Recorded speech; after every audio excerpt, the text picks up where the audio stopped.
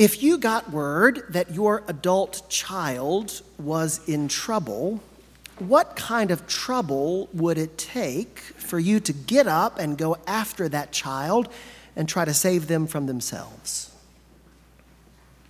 If you don't have children, think about the kind of trouble you would have had to get into for your parent to get up and come after you and try to talk some sense into you. What kind of trouble would that be?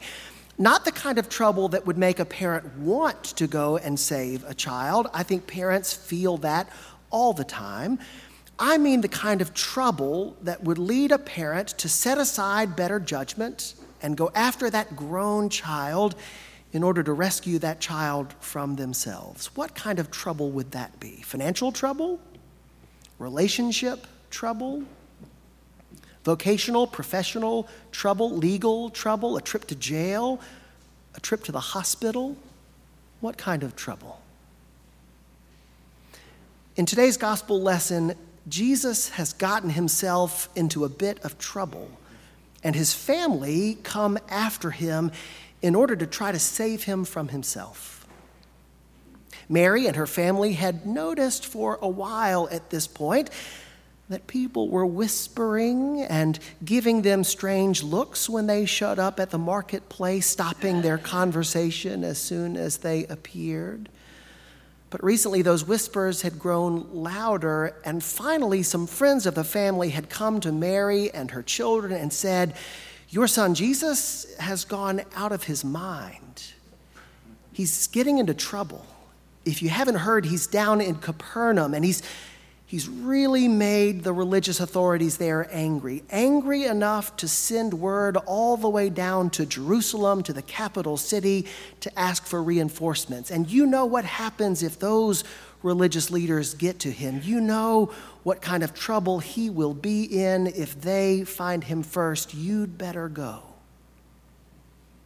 So Mary and her children did what they could do. They immediately got up and set out searching for this one who had gone out of his mind.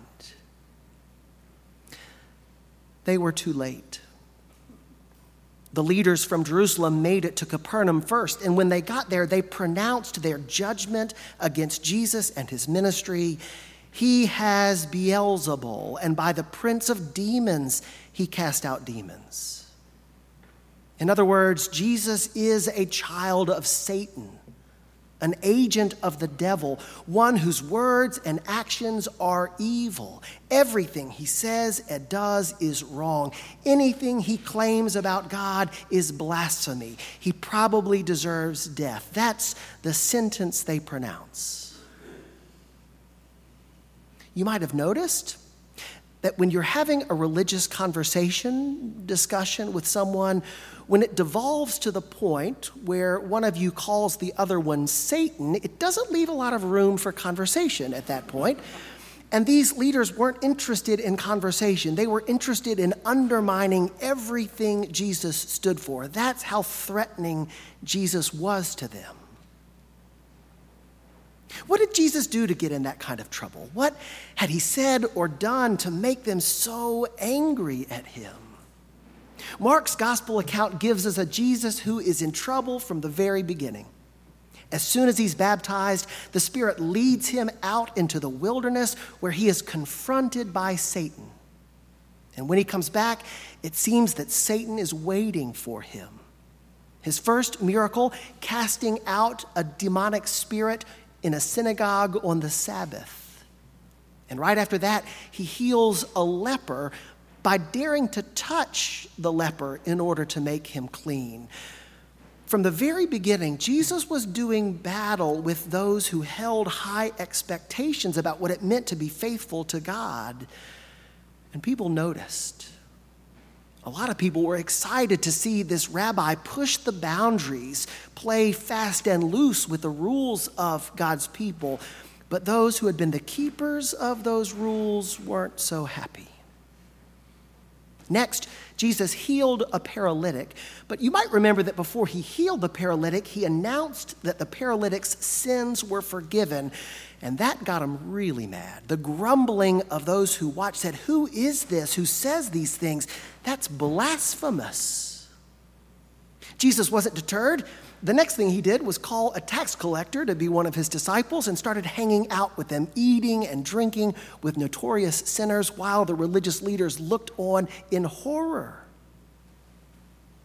Then, right before this gospel lesson begins, Jesus again goes to a synagogue, and again it's the Sabbath, but this time the religious experts are watching. They want to see whether he'll do something wrong. And when a man shows up with a withered hand and comes to Jesus to be healed, all the religious experts are watching to see what he will do.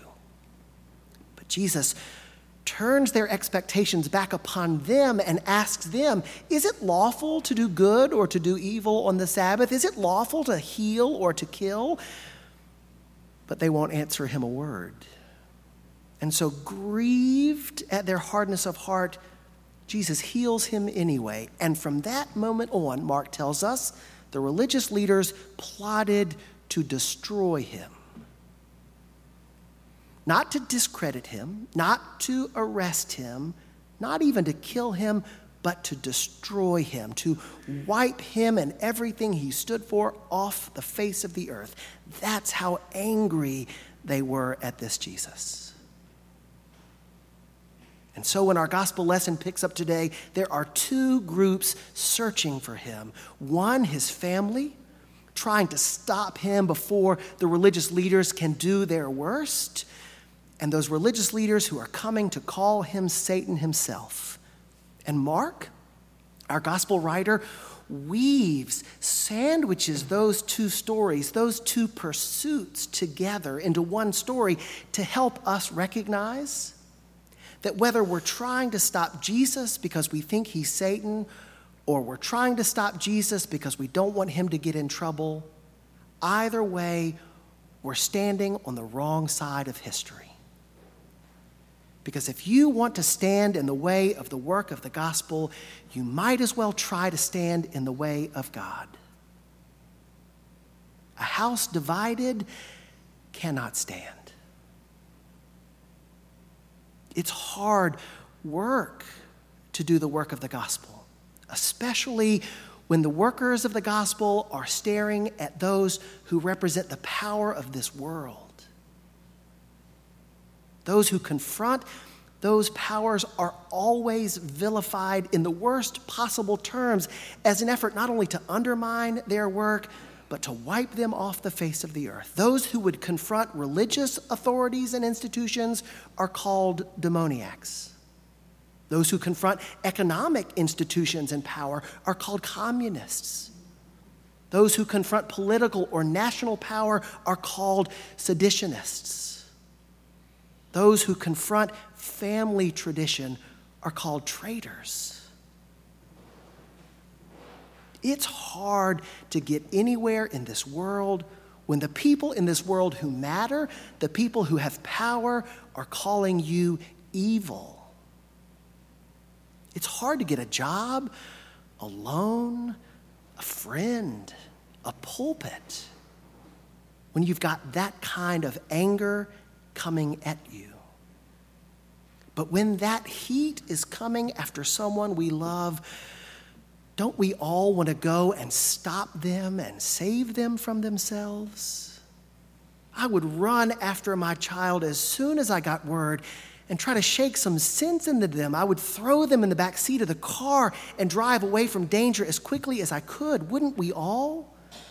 But what happens when that person we love is risking his or her life for the sake of justice? What happens when the person we're worried about is stepping out for the sake of God's love? What do we do then? Jesus came to this world to love those whom the world refused to love, to tell sinners that they were forgiven, to welcome the outcast, to offer healing and wholeness to those whom the religious community didn't know how to help. And when he did it, The people who had long made decisions about who gets a seat at the table were so angry that they tried to kill him, that they did kill him. Mary and her family just wanted to stop that from happening. They came and begged him to come back with them. Who are my mother and my brothers, my sisters, my family?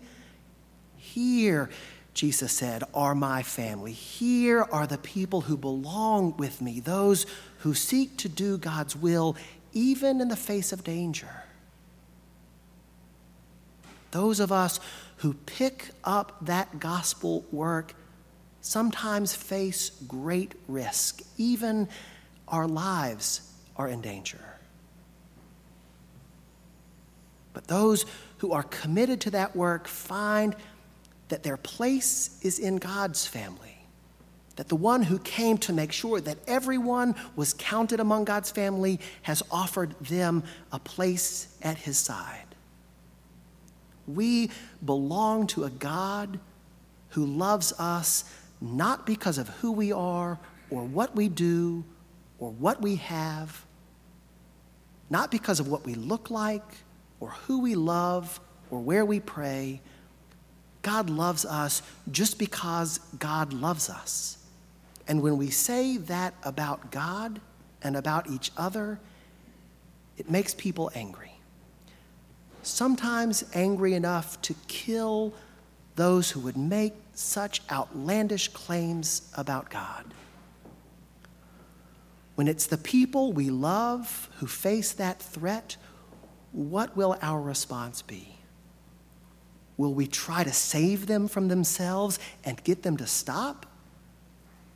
Or will we ask God's Spirit to fill us with courage that we might stand with them and offer them our voice, our hearts, and even our lives?